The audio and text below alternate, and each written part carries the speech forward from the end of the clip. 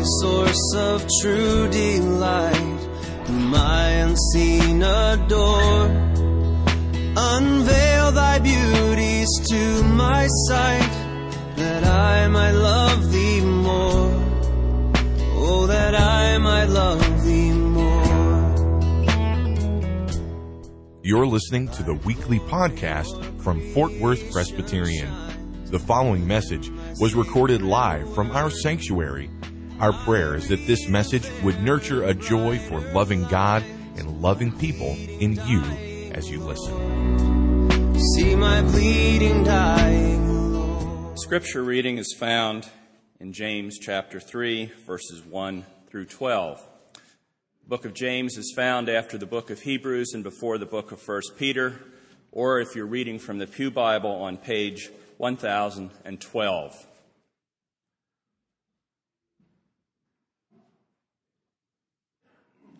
Not many of you should become teachers, my brothers, for you know that we who teach will be judged with greater strictness. For we all stumble in many ways, and if anyone does not stumble in what he says, he is a perfect man, able also to bridle his whole body. If we put bits into the mouths of horses so that they obey us, we guide their whole bodies as well. Look at the ships also. Though they are so large and are driven by strong winds, they are guided by a very small rudder, wherever the will of the pilot directs. So also the tongue is a small member, yet it boasts of great things. How great a forest is set ablaze by such a small fire! And the tongue is a fire, a world of unrighteousness. The tongue is set amongst our members, staining the whole body, setting on fire the entire course of life, and set on fire by hell. For every kind of beast and bird, of reptile and sea creature can be tamed and has been tamed by mankind, but no human being can tame the tongue. It is a restless evil, full of deadly poison. With it, we bless our Lord and Father, and with it, we curse people who are made in the likeness of God.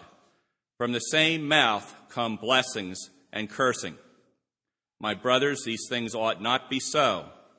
Does a spring pour forth from the same opening both fresh and salt water? Can a fig tree, my brothers, bear olives, or a grapevine produce figs? Neither can a salt pond yield fresh water.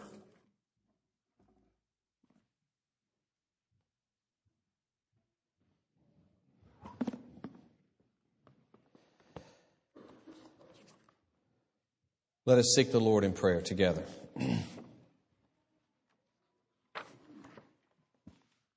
O gracious Lord, you have created us in your image.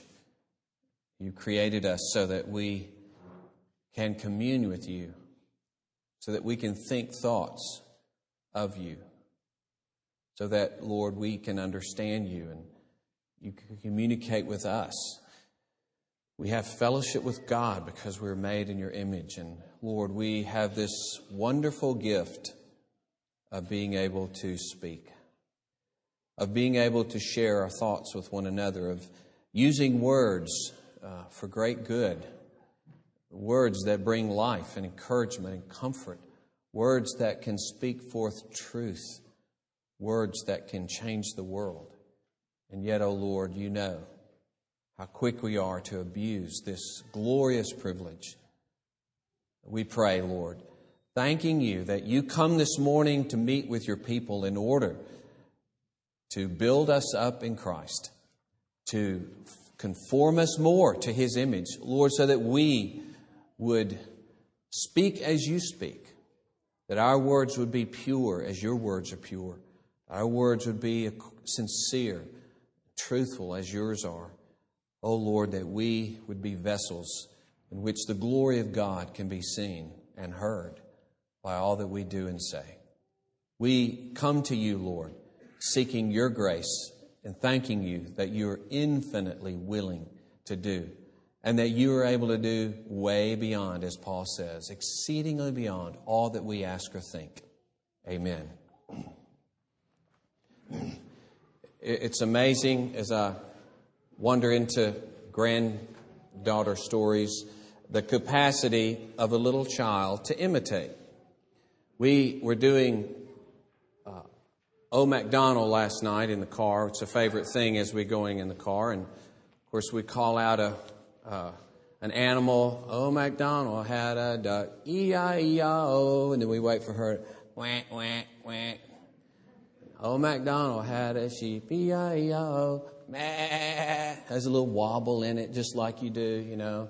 Cat, meow. Dog, real good dog.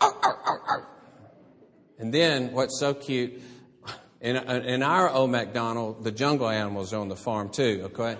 So, O MacDonald had an elephant, E-I-E-I-O. Hand goes up because of trunk, you see. It's because she's so precocious, of course. But they imitate anything, and they imitate exactly like you do it. So we were playing Find Granddad in their house. No, at first, yeah. So chasing me around, they have a little area with a hall and living room where I can go around a corner and wait. She comes around and catches me and screams and laughs and catches me again and again. And then I started branching off and hiding in a closet, and I would call, Lila, Lila. She'd finally wander in, scream and laugh, and I'd go say, Lila. So then she starts to go hide. So she hides, and it's quiet, and she says, Lila, Lila. It's a game in which you say her name, obviously, you know. And it's amazing that even a parrot can so exactly imitate us. Terry and Joan Dewar, I visited them some time back, and they were talking about their little gray parrot. Female, the males are better at it, but the females still imitate. And, you know, the standard things, the phone rings, hello, you know, that kind of thing. Or she will do imitate the dog, the little, what's the little bitty dog? Chihuahua, thank you. I lost it. So they'll think that somebody's at the door because that's when the dog barks. But it's the parrot just barking, you know, every once in a while. But my favorite is this, to imitate their conversation. So you'll be sitting there and you'll hear the parrot say this, honey? What? With the tone, you know. There's Joan, there's Terry. Okay. Amazing, you know. Has no idea what it's doing. Honey? What?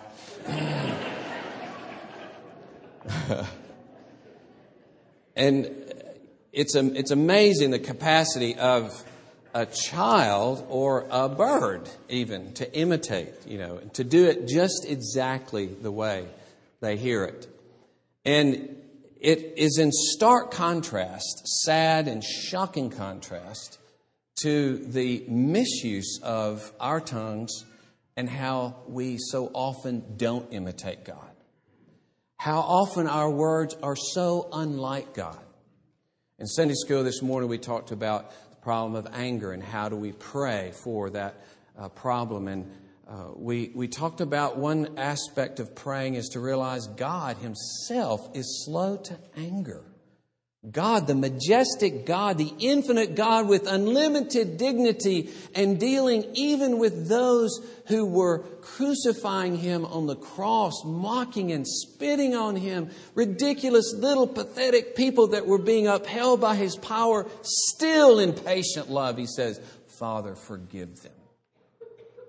As I said, we will get angry when somebody pulls out in front of us. Look at the contrast of our words and God's words. And this passage certainly is one of the hard passages describing the nature of our abuse of this gift, how little we are like God, how we don't tend to imitate God with our tongues. And in fact, the way James underscores it, this is one of those particular problems with human beings. is the sin of the tongue. We began last week from Matthew 12 and Jesus teaching about how we're going to give an account for every careless word that we ever speak, and how our words will indicate whether we really trusted God or not, whether we really trusted in Christ or not. Because He says, by your words you will be justified, and by your words you will be condemned. Your words will tell the tale. Your words will describe accurately who you were, what you trusted in, what you believed. And so here in this passage, I'm going to put it under 4 different titles of 4 different areas as he talks about the significance of the tongue. That's the basic idea, that's the critical nature of the tongue. So we're going to look at the significance of the tongue in teaching, just briefly. Then the significance of the tongue in obedience. Then the significance of the tongue in sinning. And then the significance of the tongue in worship. But first, in teaching, it really is the beginning of this passage as he says, not many of you should become teachers, for you know that we who teach will be judged with greater strictness.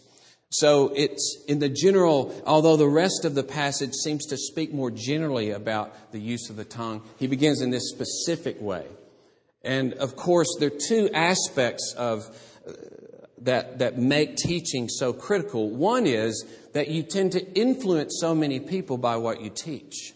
It's so important because you're influencing others, and in teaching, you're dealing with the most critical areas of life. It is amazing that people who generally professed Christ, because of the teaching of one man, now millions and millions believe that God one time was a man like us and became God, and they all one day will become gods of other planets. These are people that were in a Christian culture, but now they're part of the Latter-day Saints. And they believe atrocious things, pernicious things about Christ, about God, about ourselves, that we ourselves will be gods one day, that God Himself was a creature. Well, it shows just what teaching can do and how vital it is that teaching be according to the truth, not because a man wants to manipulate, not because he is seeking position, he's seeking influence, he's seeking money, he's seeking power, but because he is seeking to speak the truth as God has given it in the Word of God and nothing else. I was surprised. I spent some time at my former church, East Gadsden Methodist Church, in the last few weeks because of what happened with my father, and being back home this past week to help my mom. And I remember years ago when I spoke there for a couple of nights. It was a series of teaching. They had graciously invited me to come there. And a lady came up to me after the first night. She says, "Wow, I like what you do. You teach what's in the Bible." I was just stunned, And I remember thinking at that time, who would come listen to anything but that? Why do people go and listen to anybody who proposes to be a Christian teacher when they're not teaching the Bible and nothing else but that? Otherwise, you're just launched into somebody's idea. Not many should become teachers because they will be judged with a greater strictness because of the importance of our words as teachers. And then maybe the second part of that is that there's the at least proposed thing as a teacher that you have knowledge and that you must live according to that knowledge and live consistent with that knowledge. And so, as Paul says to Timothy in 1 Timothy chapter 4, the last verse in that chapter, verse 16, take heed to yourself and to your doctrine, so that you and your hearers may be saved. Isn't it interesting that his life is vital as part of what will affect people? Realizing that even a lie, if our lives are not conformed to what we teach, then it tends to distort the message itself. It just tends to distort the emphases of that message. And so Certainly, this is the beginning salvo of James for teachers, not many to become teachers because there's a stricter judgment, because of the importance of what is taught, because of the importance of living in keeping with what you teach. But I want to spend more time on the others, the significance of the tongue in obedience. Notice he says, we stumble in many ways, we all sin in many ways. That's an understood thing. But he says, if anyone does not stumble in what he says, he's a perfect man, that is a complete man, a fully rounded, mature man, and he's able to bridle his whole body. The indication is that this is the most difficult aspect of our lives before God, is controlling the tongue. And most of us would admit that it's easier to stop doing things than it is to stop that tongue from saying things when you didn't mean to say that. Didn't want to say it that way. Or you should have said this. Or how many times that happens for us. One older writer said, all too often what we say is just more material for repentance.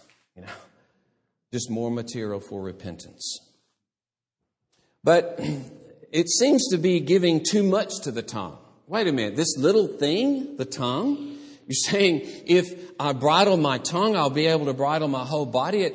James, as though he says, I may appear to be giving too much weight to the tongue. How can it be that if I control this one part of my body, that I would have a capacity to control my whole of my body? And so he gives these examples. Well, you know about a bit in a horse. It's a little bitty piece of metal and it controls hundreds of pounds of animal. Or a little rudder that controls a very large ship. We know how a small thing can have a great influence. And so we might think that the tongue it's a small thing, but he's urging us to consider it's a huge thing to control the tongue. It's a very difficult thing to control the tongue. And he says there at the end of this little section in verse 5, the tongue is a small member, but it boasts of great things, great issues, difficult issues. For instance, it's one thing to say, well, I'm going to watch what I say. But my words are not only, as we talked about this last week, not to be negative or hurtful, but they're to be constantly good words, to be encouraging words. And let's pick on the husbands again. You won't come next week. Honey, I'm sick. I just don't feel. But what if every day your words encouraged your wife, strengthened her, comforted her, supported her, gave her hope, increased her happiness? What if every day that your wife would say, that's what he does. That's how he speaks to me. He's like a fountain of joy and life to me by the way he speaks to me. The tone of his voice, the sensitivity, the things he thinks about. You say, well, I stopped using angry words to my wife a long time ago. Yeah, you stopped talking to your wife a long time ago, maybe. A lot of times quiet, just, we're quiet, I didn't say anything wrong tonight. No, that's not the call. That you didn't say anything wrong. What do we say good and encouraging? Of course, we must refrain from angry words and bitter words, resentful words, sarcastic, biting, mocking words, malicious, revengeful words, grumbling, complaining words, words of self-pity, lying, deceiving words. Yes, that's a huge thing right there. Huge. That we would avoid all of that. But it's only part of the picture. Our words to be fountains of life for our wives. Do our words positively encourage our wives every day? Are we building them up with our words? Are we expressing kindness and tender love with our words? Do our words express our joy for our wives? Do we have a sincere love for our wives that expresses itself in our words? You see, the standard to have a pure heart, a sincere, real love that's expressing itself honestly and sincerely in words, That's like impossible. Impossible. So it's not just avoiding the negative, it's constantly voicing positive, encouraging things to our wives. And of course, if you have a sincere heart of love that's constantly, joyfully expressing itself in words of love and honor to every person, husband, wife, children, brother, sister, mother, father, aunt, uncle, cousin, neighbor, co-worker, fellow church member, not only the words you speak to those people, but the words you speak about those people. If you're able to do that, James says, you'll be able to exercise self-control in every area of life to some degree. But if you think of it like that, you think, wow, that's a tall order. That's a tall order. That my tongue in all that regard, in the people I speak to and the people I speak about, it's marked with love and honor. That comes from a sincere heart that earnestly desires the good of people. That's the standard. It's a small member, but it boasts of great, great things. It has tremendous power, tremendous influence. As the tongue goes, we could say life goes. As the tongue goes, family goes, a culture goes, nations go, history goes by the tongue. It's small, but it wields absolute influence in so many ways. And as he says, we stumble in many ways, but if you don't stumble in what you say, you're a perfect man. The indication is we sin in many ways, but none more prevalent than the tongue. And so I would urge us all, myself included, you can do a lot worse than for the next 3 months, let's say. It's just a suggestion. But pick a time period for 3 months and focus a huge amount of your prayer and worship, your trust, your scripture memory, your conscious effort, your help from others, especially loved ones. It might be important for you to sit down with your children and say, how do I speak to you? What are my words like? It might be good, wives, for you to ask that of your husbands. Wives tend to be sometimes gentler, more manipulative, undercover in how they're trying to get him to do what they want. Be just as selfish. I want him to be this and this and this and this, and if he's not, he's going to pay for it with my words. But what if you devoted the next 3 months really concentrating on this, seeking God out to establish a whole new awareness, a whole new humility about words, a whole new energy devoted to having words that bring life to those around you? Well, the significance of the tongue then in obedience, but then the significance of the tongue in sin. He begins to turn a corner, although there's a connection, and the ESV as it's laid out has it well because a new paragraph begins in the second part of verse 5 there. But you see it's the same basic idea, a small thing making a big impact. How great a forest is set ablaze by such a small fire. So there's a little tie-in of the bridle, the bit and the rudder and the fire, okay? All small thing affecting a big. But now the focus is on the destruction of that, you see. The others, even in a sea with winds being driven, the rudder can guide a ship to safety. But now the destructive nature of this tongue.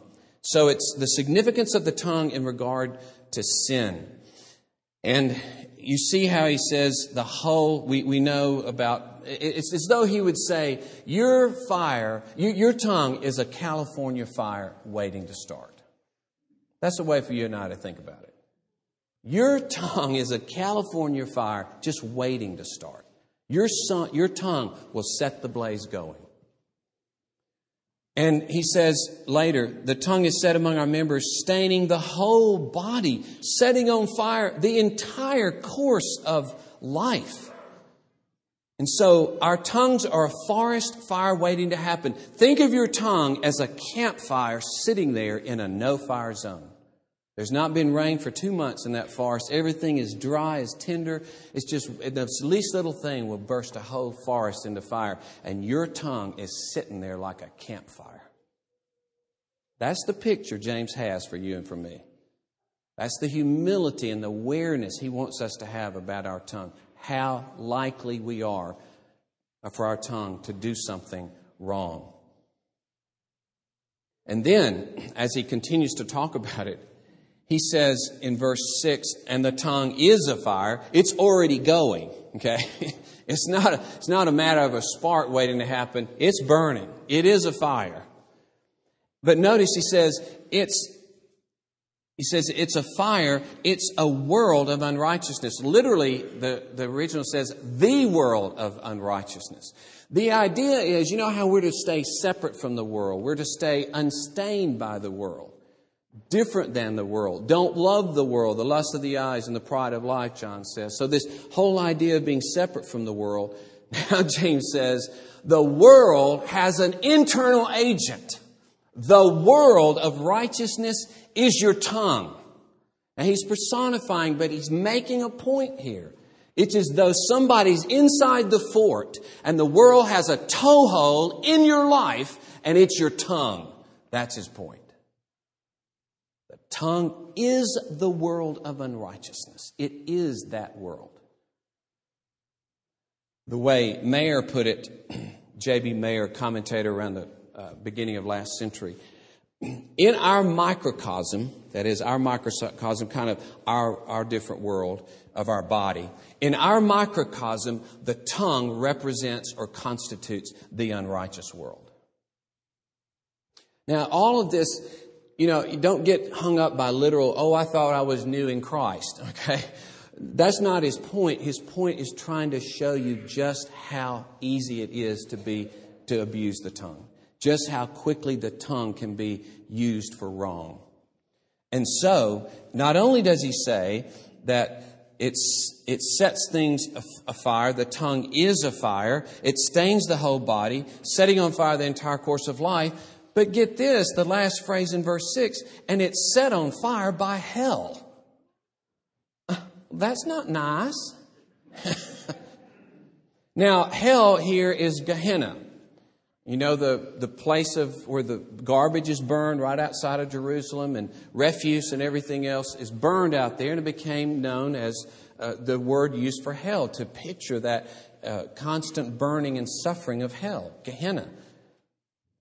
Your tongue is set on fire by Gehenna, James says. And hell here represents, it's not just hell or the burning of it, but hell represents the place where of strength where the demons are, where Satan is. So he says, your tongue is set on fire by Satan, by Gehenna. And so you could say your tongue tends to be anti-God, because the world is against God, and your tongue is the world of unrighteousness. Your tongue tends to be anti-God, and it tends to be pro-Satan. That's the way one commentator put it. Please, back off.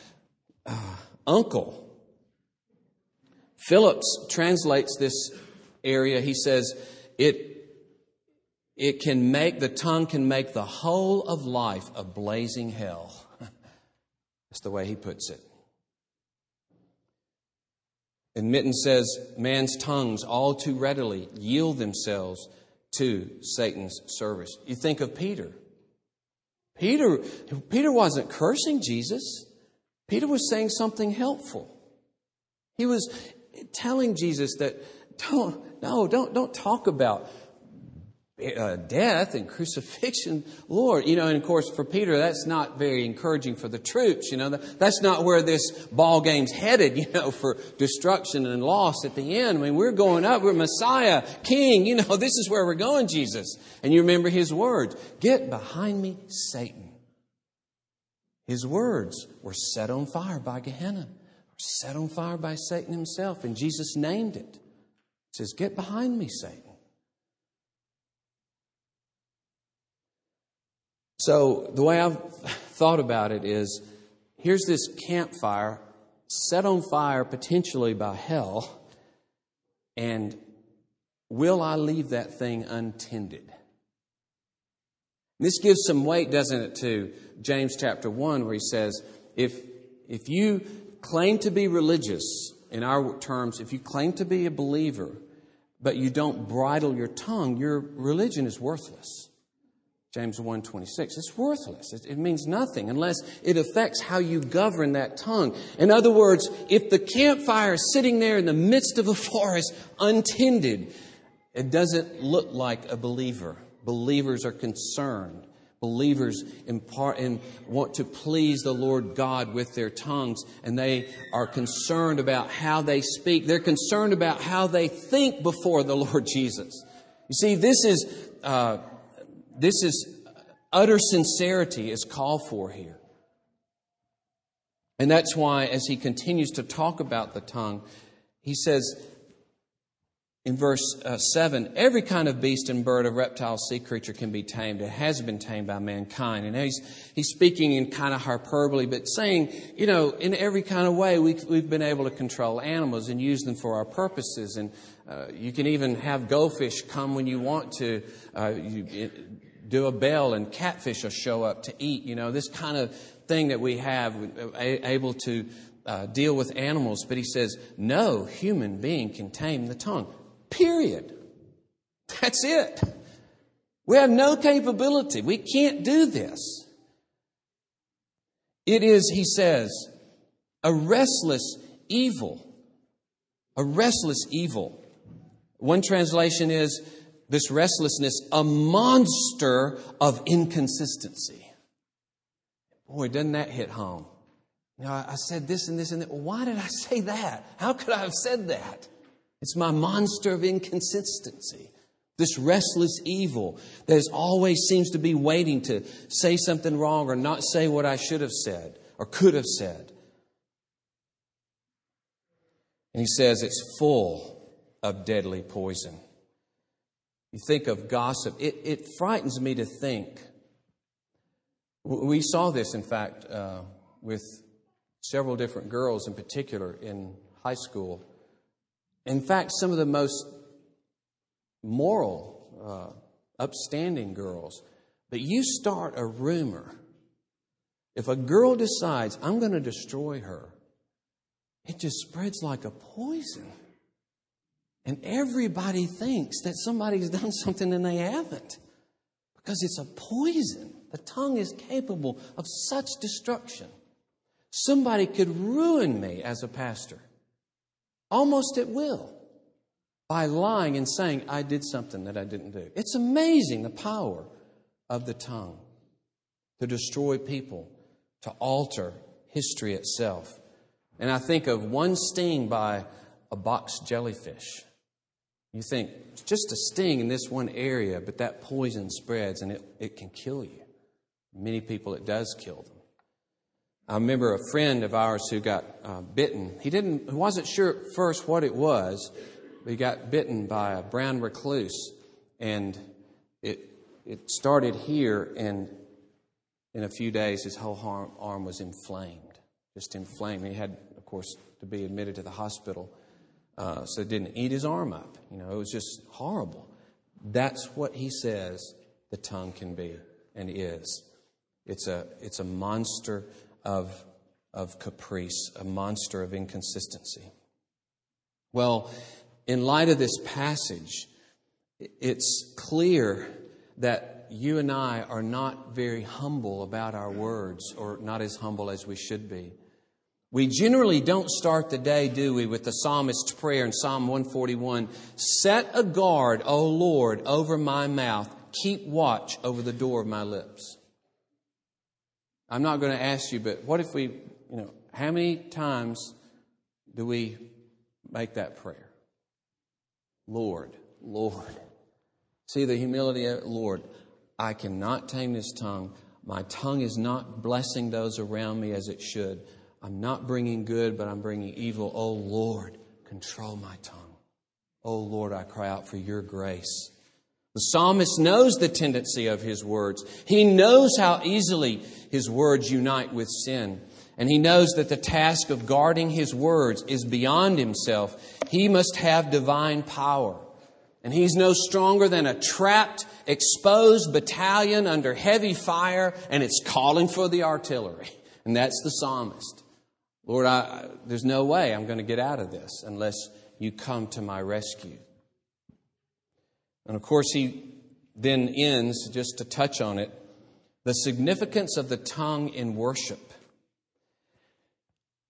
In these final verses, we bless our Lord and Father with the tongue, and then we curse people made in the likeness of God. Can you imagine sitting down in peace and honor with a certain political leader? You express to him your wholehearted support, your agreement with his views, your commitment to serve him faithfully in every way you can, and then 1 hour later, you are found publicly burning him in effigy. It's like, wait a minute. Did you mean anything that you said to him? You are burning him in effigy. And that's what we do. We burn God in effigy as we curse one another, as we speak against one another, as we mistreat one another with our words, because we are the image of God. And James uses a phrase that's not used anywhere else in the Bible when he says they shouldn't be. Really, it's like, absolutely not. This should never happen, is what James is saying. Now, you might say, well, I know I love God, but I really got to up my love for other people. I would suggest something different for you and me. Our honor to one another is the measure of our honor to God. Okay? Not that we love God this much and we love people this much. It's that if that's how much we love and honor people, God says that's how much you love and honor me. No more, no less. So Proverbs 14 says, whoever oppresses a poor man insults his maker. But he who is generous to the needy honors him, honors God, or insults God. Or Proverbs 17:5, whoever mocks the poor insults his maker. What's encouraging, that though the first sin in Genesis 3 is the sin of the tongue, because right off the bat, when God confronts Adam and Eve, they start lying. They start using the tongue. It is the woman. She did it. If I hadn't, the suggestion is, if it hadn't been for her, I'd have been fine. Why'd you give her to me? And of course, she points the finger. Everybody's pointing. But what's encouraging is when God begins the new creation, in Acts chapter 2, and the Spirit fills the people of God, what do they begin to do? They begin to speak the praises of God. Their tongue is renewed by the Spirit of God. And so the Lord wouldn't say these things to us if He didn't mean for you to find the forgiveness that you can have in Jesus Christ. For He died for all of our sins. He died for the sins of the tongue as in every other sin. And you can be cleansed before Him. You can be clothed in the righteousness of Christ. He takes all sin away. And He renews us by His Holy Spirit.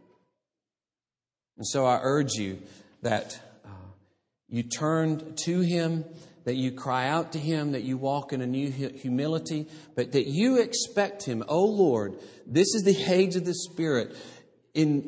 Lord, take over my life, take over the members of my body, take over my tongue. Oh Lord, I pray with the psalmist, take hold of my very words, that I will please you and imitate you. May we, just like my daughter imitated me exactly and said, Lila, when she heard it, may we begin to speak in such a way that people hear the very echo of the voice of God, the very love and glory of God by the way we use our words. Let us pray. Lord, we thank you for the great capacity that we have to walk in your image because of what Christ has done. We thank you that your salvation is powerful. It reaches to our very hearts. It transforms our very nature. It transforms our motives. Lord, it transforms everything about us. We pray, O Lord, as the hymn writer says, that you come to make your blessings flow as far as the curse is found. O Lord, we see so much of the curse in our very words. Oh, make your blessings flow as far as that part of the curse is found, Lord. Sweeten our words, purify our words, purify our hearts, so that, Lord, what pours forth will be of tremendous life and benefit, goodness and kindness and encouragement, righteousness and justice. Bless us, Lord, that we will reflect you by your grace. Amen. The pleasing scene is clouded or with pain. Thank you for listening to this weekly podcast from Fort Worth Presbyterian.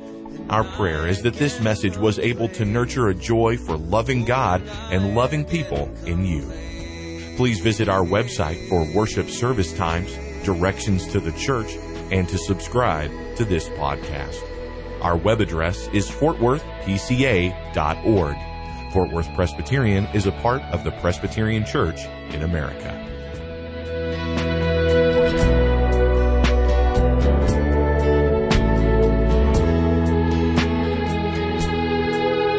Jesus, my Lord, my life, my light, oh come with blissful ray.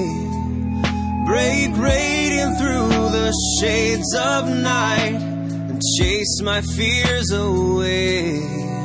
Won't you chase my fears away?